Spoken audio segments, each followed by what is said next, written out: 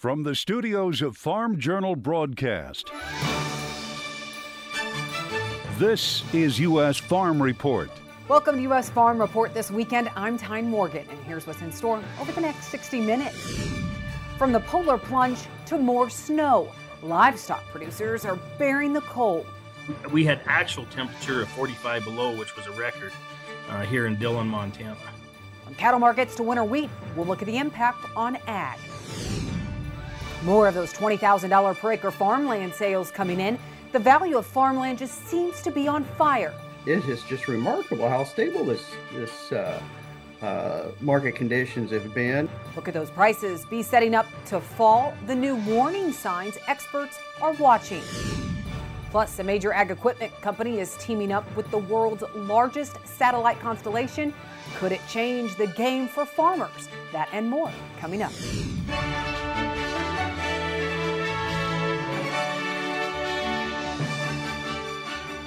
U.S. Farm Report, presented by Pioneer. What's next happens when blood, sweat, and tears meet rain, wind, and sun. Pioneer. What's next happens here. Now for the news. It was a week of snow and extreme cold in many parts of the country, with cattle and cattle production caught up in the storms.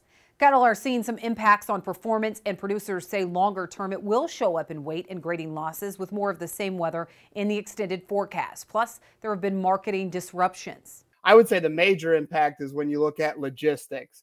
So many auction markets were closed the latter part of last week. We've heard some closures at the beginning of this week. Tyson Foods on Tuesday announcing it was temporarily scaling back meat packing operations at some U.S. facilities due to the winter blast. It said it was working to fulfill customer orders at other locations. Plus, some pork plants limited operations when USDA inspectors could not make it to work. Nebraska Congressman Mike Flood sent a letter to U.S. Ag Secretary Tom Vilsack after receiving reports of USDA inspectors failing to show up Monday at Tyson's pork production plant in Madison.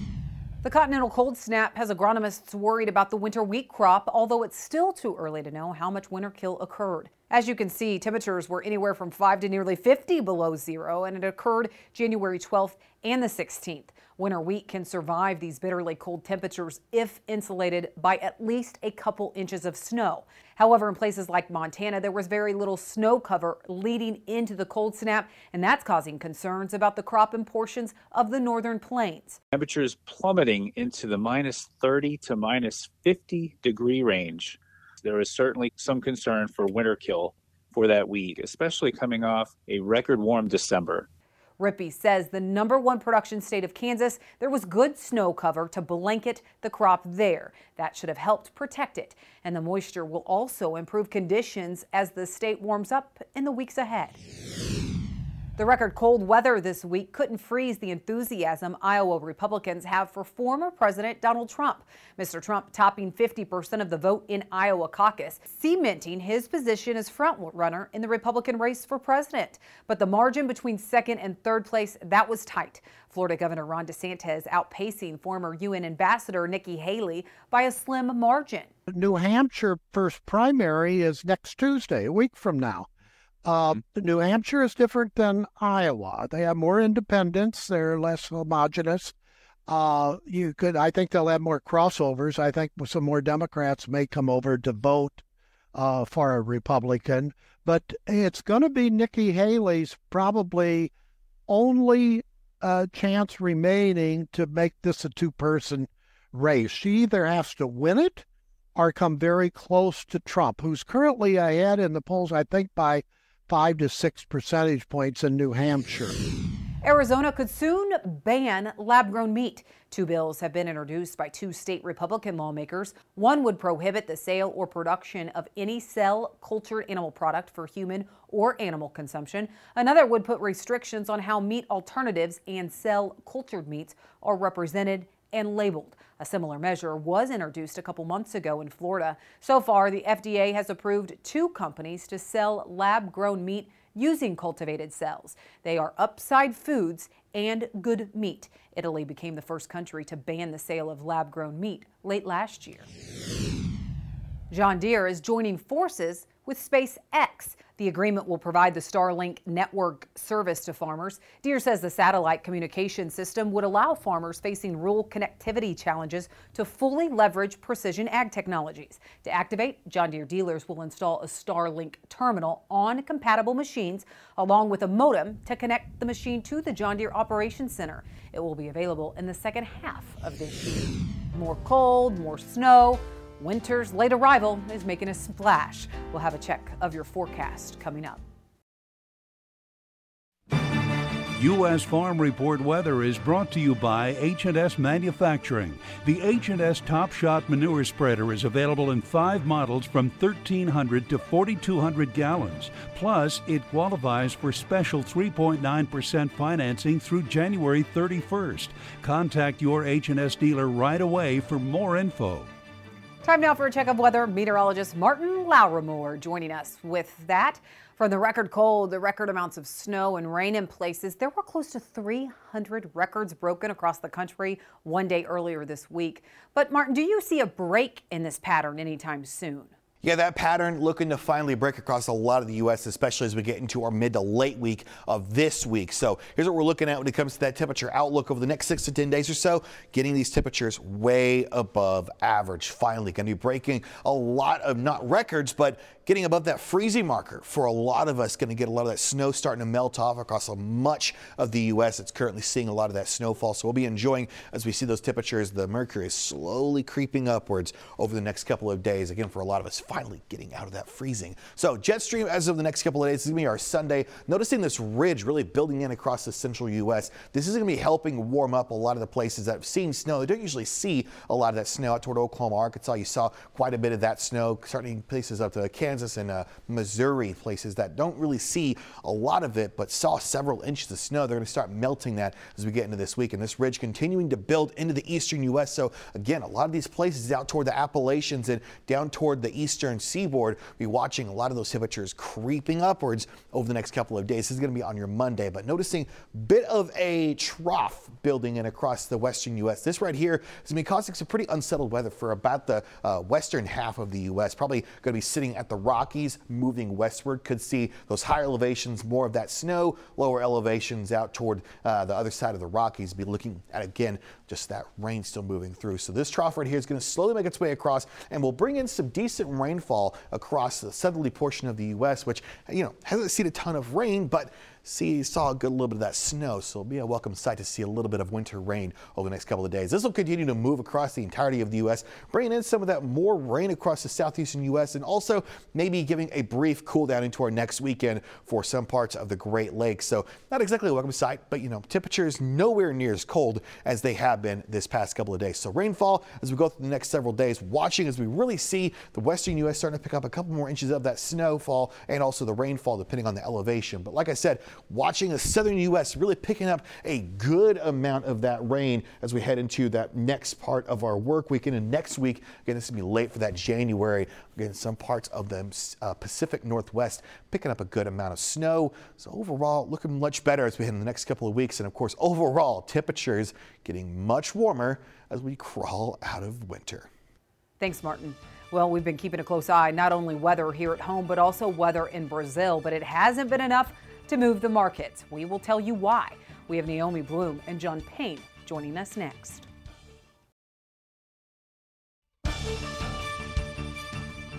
Welcome back. Our marketing roundtables this week, Naomi Bloom as well as John Payne joining us. Naomi, I don't even know any other way to describe it, but it is some ugly price action happening in soybeans. What is pressuring prices so much right now? Well, it was just the fact that the USDA on that report raised U.S. ending stocks, and they didn't really adjust that Brazilian crop number as low as what the market was hoping. So that propelled prices to go down to some major support levels, however. So on the front month March contract, $12 is big support. Going back almost to last summer, we filled a gap on the chart, and it was the downside swing objective target. I think the market right now trying to find some good support at this $12 area. But going forward, the question then continues to be, where is that Brazil crop, or where isn't it? A lot of the industry not believing the USDA number of that 157. with some people in Brazil saying it's as low as 137. So that's going to be what the market's talking about in the coming days and weeks, and the reason why we could potentially get some kind of a price rebound higher into February. Now, John, as Naomi mentioned, I mean, there's a wide range of estimates out there right now. Some private estimates projecting the lowest soybean yield in Brazil in 15 years. One of those estimates coming from Earth Daily Agro out of Canada. And then consulting firm AgRule out of Brazil also cutting soybean crop production forecasts. So, where does HedgePoint Global set right now? And really, do we have a pulse on this crop yet? Well, we're sitting somewhere in the mid 150s. Yeah, I think that, between 150 and 160 is obviously where the USDA wants to be in the short run. I don't know if I buy it being much below that, but I don't think it really matters in the short term. We've got two problems with soybeans. One, you've got supply available right now in Brazil, and we'll call it almost $60, $70 a metric ton cheaper. So that's almost $2 cheaper than it's being offered in the United States on the ports. The second thing is you have a U.S. crusher here that's bidding up U.S. supply. So that's keeping exports from moving to China, not to mention the relations politically. So I think short term here, you have kind of a harvest market where you see in supply. Crush in Brazil isn't great. Crush in Argentina isn't fantastic. And the product markets that essentially rely on moving to China, China's a train wreck. So I think that's kind of the recipe we have here. I don't know if we see much lower than 1150. I think the U.S. producer will have to kind of throw in the towel to a degree on acreage to get the market to go back to where it was. But at this point, I think it relies on the product markets. If we can't see bean oil trade north of 50, 60 cents next year, I don't think those highs that we saw last year are going to be tested. Is it just yield, or is it also quality issues that we're watching? Well, that is something to be monitoring. There are some people who are saying that the pods are aborting in the fields. And so there's some significant issues that are potentially going to be coming that we won't know about yet for the short term. But the USDA on the February USDA report is when they're going to acknowledge the situation a little bit more. That's traditionally, if they're going to acknowledge something in South America, that's the report that they'll do it on. Now, again, looking back here at our country, something to be aware of. Yeah, the USDA raised yield on this last USDA report, but they did not adjust demand for crush. Our crush numbers here are still going fantastic. And if all these crush plants can come online, that's new demand that needs to be acknowledged on upcoming USDA reports. And so maybe with what the USDA did by raising yield, it's going to allow them to increase demand for the crush in the coming reports, and then ending stocks for old crop start to go back down. John, do you think cotton will be more competitive? I mean, you look at cotton in Brazil, it's still rated favorably at this point. You saw adjustments in the latest USDA report on cotton as well. Yeah, so the shifting that's going on, a lot of folks that in the Safrinha corn markets took it to cotton. So I think USDA admitted that a little bit. As far as cotton in the U.S., I would imagine we see it planted. It might be more next year, the following crop year that we're discussing. The worry I have on really the southern acres is where do they put their supply in the short run? They're going to be the first ones to harvest. And if that Chinese bid isn't there, the crushers can support up north. But down south, you have a huge inversion in the market. I think we're 38 cents August to November right now. And that would be the one I look to that could really fall apart as the summer harvest would happen. But at this point, we're so far away. I think, everything we're discussing right now is known. To chase headlines in this kind of world has really not been long-term profitable. So I think if you're sitting on supply, you got to be patient here. Well, switching over to livestock, estimated cattle slaughter did improve this week. We'll tell you by how much and the impact on the market. We'll do that with Naomi and John right after the break.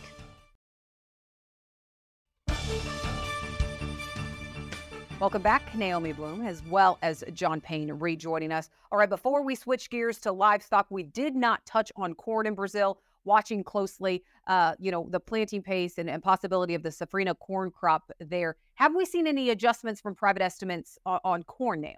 Well, we've seen the numbers come down just a little bit, and the USDA already did acknowledge that the first crop corn in Brazil is not great. Now, remember, that's only 25% of their total expected production, and the USDA has brought that number down. We're trading right now near 127 million metric tons. Last year, Brazil grew 137 million metric ton crop.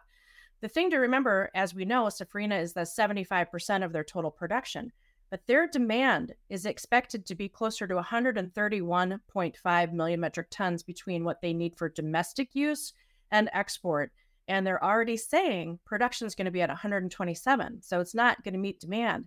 So if there are weather issues with the safrinha crop, the market has not yet traded it. The market will be free to trade it. And it might be some good news for U.S. farmers. We might see an uptick in exports because, again, that safrinha crop is what the world relies on in August and September when the U.S. corn crop isn't quite yet ready. So I want to really be watching that safrinha corn crop and the weather down in Brazil. John, you think none of that is priced into the market at this point?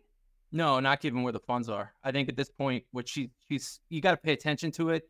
I think the problem with it on a rally would be they're going to buy from Argentina. Argentina's got supply now, and they're going to be able to supply anything Brazil doesn't need. And then also China. I think a big part of their demand productions are priced into what's going to China. Can China buy from Ukraine? Can they buy it elsewhere? I think at this point, for us, the United States, we're going to have to figure out a way to use supply and within our industries to get out of this. I don't think exports are going to be it. So at this point, that is happening. We got massive crush margins here on the hogs, and cattle feeding margins have gotten better, although feeder's a little high relative to the live. But all those things are bullish and supportive for price over the long run. The problem is the carry. The carry could just kind of melt away as we go forward. Naomi, estimated cattle slaughter improved this week to 118,000 head. That was on Wednesday, still below well below last year. Also, the week-to-date total, that was up from last week, but still behind last year. When you look at these trends right now, is it all weather related? In the short term, it has been. I think also what the market is doing is a little bit of a technical buying spree ahead of the cattle on feed report. And then also with the big annual production report on January 31st, the market is having a recovery bounce. So when we get these reports, when we see what the numbers say, we'll either have a reason and a justification to have a true 50% correction rally higher and see front month cattle futures get back up near 180, or it's going to be a reason to see the market sell off. So there's a lot of important information coming out for the cattle market in the very short term. And of course, yes, keeping an eye on production numbers, keeping an eye on where our domestic demand lies, along with our exports as well. But one thing I would caution is that whatever kind of a recovery bounce and rally we see from here, I feel like it's going to be an opportunity for producers to be doing some hedging. I kind of feel like those bigger prices that we had are still in the past, but if we can get the recovery rally here, take advantage of it. Yeah, and we're having this discussion actually before the cattle on feed report came out this week. But when you look at that inventory report coming up at the end of the month, John, you think that could be a big bullish report? Yeah, I mean, I think at this point, that's the story, especially in the feeder markets. From what I hear, 4-weight calves, 5-weight calves, I mean, they're not limit bid, but there is strong demand for replacements. You got weather that's better in Texas, got rains on the way. I would imagine that Weiss pasture is going to be as full as it can. The problem is going to be the numbers. And at this point, the cow-calf guys I know have not increased supply. It's been too expensive. So I think you're going to need to see more. And as far as the live goes, we got to see the beef stay high. If the beef can stay high, I think live can do well. All right. Thank you both for joining us. We need to take a quick break, and then Tractor Tales is next.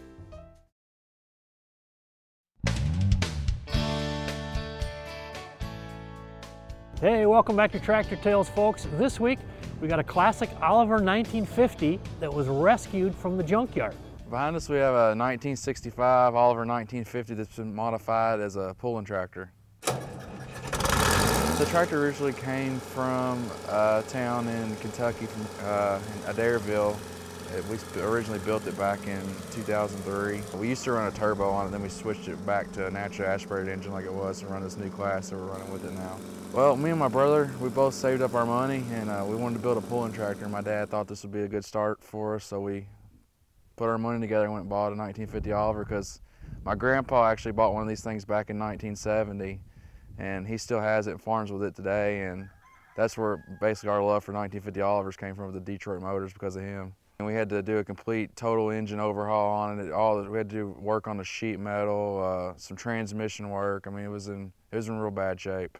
We've been pulling it, like I said, since 2003. We probably average roughly 20 hooks a year with it. So it's been down the track several times. Actually, me and my brother just won the 2018 points championship with the pulling organization we run with, KITPA, down here in Kentucky in our class. So Detroit Diesel had their 80th anniversary last year, and they invited us to bring the tractor up and actually display it for their 80th anniversary at the Detroit Diesel plant in Detroit, Michigan. So that was a pretty neat thing. It was like a little vintage vehicle show. But other than that, I mean, we just use it for pulling, pulling competitions. The class we run, it's 7,000 pounds. It's a 410 cubic inch limit on the engines, but like I said, these Detroits are 212, so we're way under the cube limit. Naturally aspirated, you can't have a turbocharger. It's fun to drive, and the crowd at the pools likes it. It's a crowd favorite. Thanks, Greg. Well, farmland values have been on fire, but there are some warning signs starting to pop up that things could be set to change. So will we see farmland prices fall in 2024? That's our Farm Journal report next. You're watching U.S. Farm Report. Trusted, timely, tradition.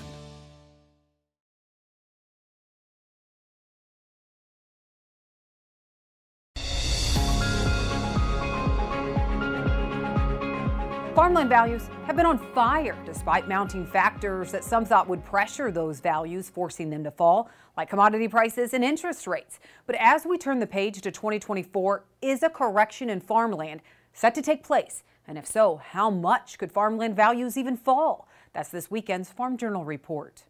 From the $34,800 per acre land sale in Missouri that smashed records last fall, to the Sioux County, Iowa farm ground selling for more than $22,000 to start the year. It's proof the strength in the farmland market hasn't fizzled out. The key point, without a doubt, is resiliency. Paul Shadig is Senior Vice President of Real Estate for Farmers National Company. A new land report from the company shows even with declining commodity prices and elevated interest rates, farmland values are holding higher than expected. And we really haven't seen no decreases to speak of, and still some really strong sales out there in the country. Jim Rotherich is a farmland appraiser in Iowa and also watches the farmland market closely. It's just remarkable how stable this market conditions have been. Rotherich tracks land auctions across Iowa, inputting prices and analyzing data for land sales across the state. Based on my data, my auction data, which is factual information, we're down 1% from last year. And I just think that's amazing that it held up that well. Rotherich says, according to his analysis of farmland sales in Iowa between January 1st and January 30th last year, there were only 2 sales that topped $20,000 per acre. But from July 1st through the end of 2023, there were 7 sales north of $20,000 per acre in the state. We had a post-harvest bump. I think the drought was affecting market conditions early on in the year. People were hesitant to push those prices. And when they got out there in the combine, they realized they had a better crop than they expected, and it showed up at auction days. Shadig says Iowa's farmland market has been the strongest, but there are now other states bringing in eye-popping sales. Illinois and Indiana have kind of picked up a little steam, and a lot of the sales that we're seeing out there are quite strong, in the $20,000 plus range. Rotherich says he combs through 130 auction websites every 3 months, and recently he's uncovered one change. One thing I noticed is the number of price reductions on the listings these companies had. I hadn't seen that before. So the market is being affected by high interest rates. He's also noticed an uptick in no sales in auctions, yet cash rent auction data that continues to flow in shows surprising strength. Some of the cash rent auction data I've got, it's just incredibly strong. There's just no weakness at all in cash rent auction data. So, some of those are 3-year terms. So it doesn't seem that we're going to have that bigger correction. Both Rotherich and Shadig say farmers are still in the driver's seat and in the majority of farmland sales today. Over the past several years, when this land market really took off, the primary pool of buyers are those operating farmers, and they continue to be the successful buyer of land.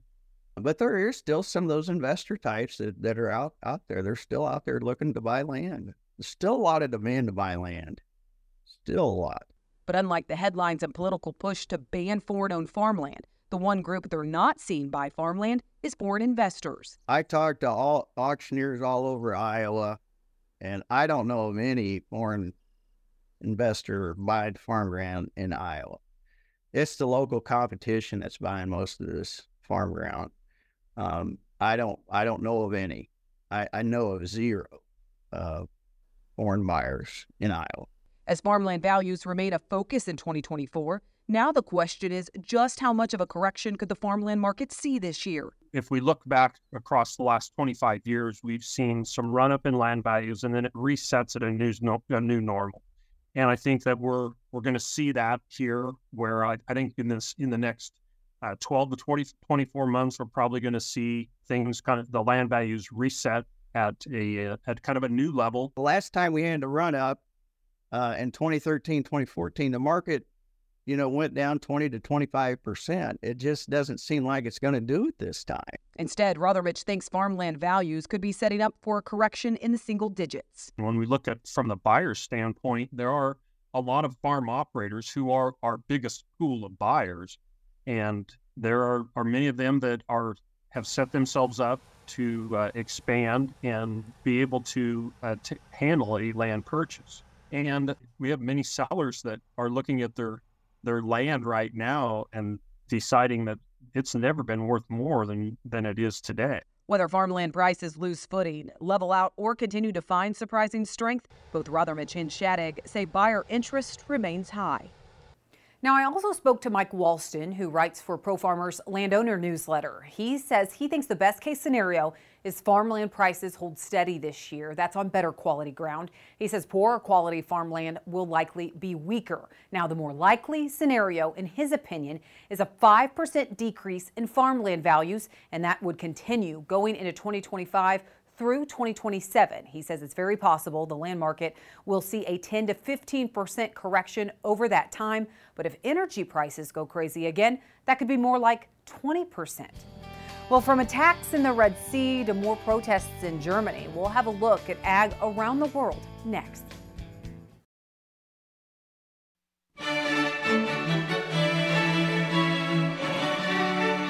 Now for your headlines for agriculture around the world. Attacks in the Red Sea have now reached a point of crisis as U.S. missile strikes back at Yemen-based militants behind the attacks of ships. Many carriers are avoiding the area now. And for the first time, a ship carrying livestock was forced to reroute, adding anywhere from 10 to 14 days onto normal travel time. Just this week, U.S. launched its fourth rounds of strikes on Houthis in Yemen after Iranian-backed Houthi rebel drones struck a bulk carrier ship in the Gulf of Aden. The targeted strikes underscore escalating tensions in the region. As a result, the Red Sea is nearly closed off to travel for container ships, which is one of the main travel routes. The ripple effect is having consequences on the global economy. An update to a story that we first told you about last week. Farmers across Germany continue to protest tax increases, and the country's finance minister told farmers this week there's no more money for further subsidies. Farmers have been blockading roads, bringing Berlin virtually to a halt. The farmers are protesting the government's plan to phase out a tax break on agricultural diesel. Government officials say it's all to help balance the 2024 budget after a constitutional court ruling in November forced the government to revise its spending plans. This week, during a protest that drew thousands of farmers in Berlin, Germany's finance minister said, quote, "I can't promise you more state aid from the federal budget, but we can fight together for you to enjoy more freedom and respect for your work," end quote. Farmers are also speaking out against what they call burdensome rules and regulations. China's birth rates fell to a record low as the country's population dropped for a second consecutive year. Now it's bringing up more concerns about the strength of China's economy. Record low birth rates, as well as the strict COVID-19 lockdowns and COVID deaths, have accelerated a downturn in China's population. The National Bureau of Statistics says the total number of people in China dropped by more than 2 million to 1.4 billion in 2023. Now, while the decline was better than what the country saw in 2022, the 5.7% drop in births are creating concern. A cold snap in Ukraine didn't impact winter crops. That's according to government scientists assessing the crops. Ukraine's National Agrarian Academy says even with recent frost, there was no negative impact on the wintering of winter crops. The scientist calls Ukraine's crops in satisfactory condition. Ukraine grows winter wheat, winter barley, and winter rapeseed. And Mexico could be the next big destination for U.S. lamb demand. Building demand for high-quality protein, including U.S. lamb, was the mission of a recent U.S. Meat Export Federation trip to Mexico. USMEF, along with the American Lamb Board and USDA Market Access Program, hosted an event on Mexico's Pacific coast. It brought together suppliers and buyers from across Mexico, along with chefs and influencers, all to grow hunger for U.S. lamb, an area that USMEF says has the greatest growth potential. Many of these distributors either weren't familiar with American lamb or they hadn't really considered it. But after our discussions and talking about our products and seeing the quality of it and understanding more about what their needs are and what our capabilities are, we see there's certainly an opportunity for growth throughout Mexico with American lamb. Pfeiffer says the distributors they talked to either weren't familiar with American lamb or haven't even considered it. An outbreak of any foreign animal disease here in the U.S. would be devastating. That's why there are several exercises being done to prepare. But the solution isn't just complicated, it's emotional. We'll tell you why in Chip's Corner next.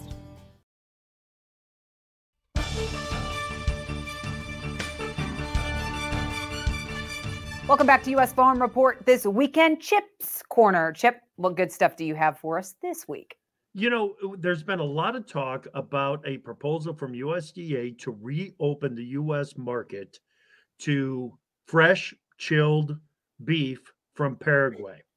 The big concern here, and the question marks about this situation range from, is this a protectionist issue or is this an animal disease issue? And the reason that I say that is because it doesn't matter which livestock group we talk with, which cattle group we talk with, everybody is opposed to the idea of reopening the U.S. Market to beef from Paraguay. Now, the decision-making process that USDA has gone through on this, as we understand it, the last time that USDA had people on the ground in Paraguay assessing the situation was nearly 10 years ago, Tyne. Wow. Nearly 10 years ago. We talked with a U.S. representative, Frank Lucas, out of Oklahoma last week on the show, and he's all for free trade. He's proven that over the years that Congressman Lucas is about free trade. But he is dead set against opening up the U.S. market to beef from Paraguay until we put people back on the ground, reassess that situation down in Paraguay, and make them prove that they are clean and free of foot and mouth disease before we start to import beef from Paraguay again. Yeah, and the risks, Chip, they seem to be pretty high, and I know he talked about that on the show. It's industry-wide. Industry-wide. It doesn't matter if we are talking about the livestock producers. It doesn't matter if we are talking about the guy that delivers fuel to a farm that was found to have foot and mouth disease.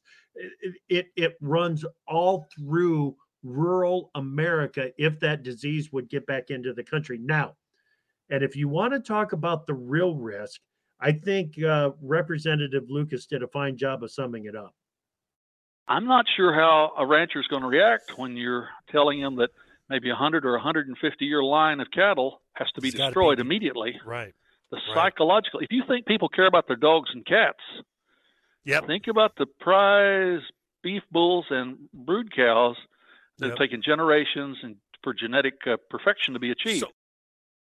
So we are talking about a century's worth of risk on this, Tyne. Listen, I'm a free trader as well, but I want that to be safe trade. And in this case, I'm not convinced that it's safe trade to be bringing in beef from Paraguay. Wow, I hadn't even thought about that. And I know on the show he was talking about, you can vaccinate animals, but even those that are vaccinated or not vaccinated, you have to cull some of those animals to get rid of the host if a foreign animal disease would come into the U.S. And that's exactly what he's talking about right there. I mean, you are talking about a century of genetics there that could be lost if a foreign animal disease came into the U.S. Chip, I guess I just hadn't thought about it that way. That's right. How'd you like to be that rancher if that happens? Gosh. All right, the risks are definitely high. Chip, thank you so much. We appreciate you joining us. Don't forget, you can check out AgriTalk AM 10 a.m. Central, AgriTalk PM 2 p.m. Central, or you can check out Chip's show anytime at agritalk.com. All right, we need to take a quick break, and then we'll have much more right here on U.S. Farm Report. The soybean processing industry is exploding, which means new opportunities for farmers domestically and in international markets. While whole soybeans have been the main export focus for farmers in the Northwest Corn Belt to China through the Pacific Northwest, the Port of Grays Harbor has specialized in soybean meal. And as Michelle Rook reports, that port will be even more important in the near future. Major infrastructure investments being made here at the Port of Grays Harbor in Aberdeen, Washington will help improve the efficiency of moving product and help expand soybean meal exports. Additional export markets are needed for U.S. meal as it will soon become a byproduct of soybean processing as new plants come online to meet the growing demand for soybean oil for use in renewable fuels. We're looking at roughly a 30% expansion, maybe a shade higher than that, in crushing capacity within the United States. That is, we've not had a wave of expansion like this, of this magnitude, I think, at any point. That's also driving the current expansion and investment at the Port of Grays Harbor with soy processor AGP. AGP's worked on a new ship loader and dump buildings. We're making enhancements to the dock by adding fender systems and a new stormwater system to ensure that the stormwater runoff is not going to harm any of our fish in our environment here. The port has also invested in dredging and the third addition to the rail line since 2000. We're going to add another 50,000 feet of rail, on-dock rail, and it will probably be in the 30 to 35 million. The United Soybean Board and soybean producer groups in the Northwestern Corn Belt have also contributed to infrastructure feasibility studies to aid the project. We've helped to bring the engineering and the planning and all of that up as far as the Port of Grays rebuilding and improving their facility. And that will greatly enhance port capacity and ramp up exports of meal to Southeast Asian customers. It'll basically double it. It'll go from 2.5 to 3 million to probably 6+ million on an annual basis. Having a channel for an additional 3 million tons is absolutely critical for ensuring that we have connectivity between our production and supply side of the market and our buyers overseas. Construction is currently underway with a target for completion in early 2025, and this project will pay big dividends for farmers. As we have increased economies of scale for export and improved infrastructure for bringing soy to elevators and soy meal from the elevator to the port, investment towards that all means dollars back in farmers' pockets. When you have more efficient transportation, you don't have the same hit that you take on basis. Even for me, I'm from the state of Maryland, and it's going to help my basis just as well because the market is a world market. It's not just a local market anymore. Burrier says investments in not only Grays Harbor but other infrastructure projects are critical as the U.S. grain transportation system is aging. It helps us to be more reliable on our infrastructure, moving the soybeans from the farm down to the final customer, which keeps U.S. farmers more competitive globally. I'm Michelle Rook for U.S. Farm Report. Thanks, Michelle. Well, there's no doubt it is cold. So how would you like to have cows calving in it? Well, we're heading to the coldest part of the country next.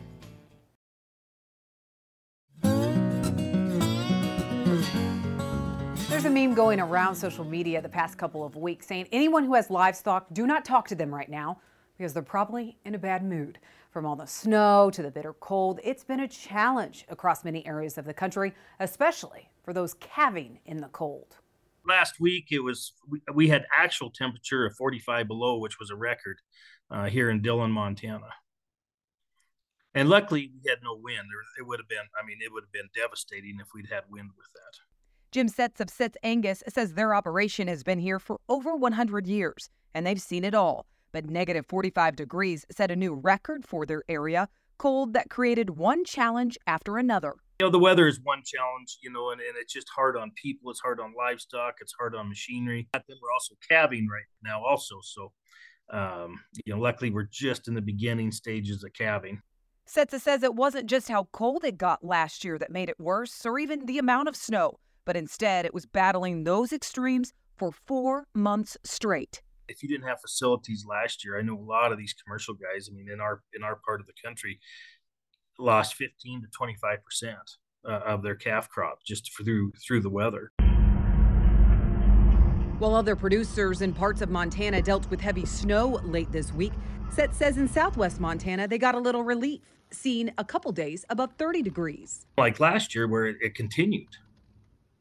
I mean, we had basically 4 months of horrible weather, and it just never gave us a break last year. Knowing the winter can bring such extremes, why even calve in the middle of winter? Setza says as a seed stock operation, they need to calve early so their bulls are mature enough for breeding the following year. For the people that do calve early, typically there are reasons why they have to. But a lot of it is they just have to be bred before they go up on summer units and whatnot in our part of the country. He says thanks to a remarkable crew, they were able to save all the calves that came at the height of the cold. And now, in the calm after the storm, it's a reminder to enjoy the endless natural beauty of the prairies across the Great Plains. The good news, warmer days are ahead. All right, that does it for U.S. Farm Report this weekend. Thank you so much for watching. Be sure to tune in again next weekend as we work to build on our tradition. Have a great weekend, everyone.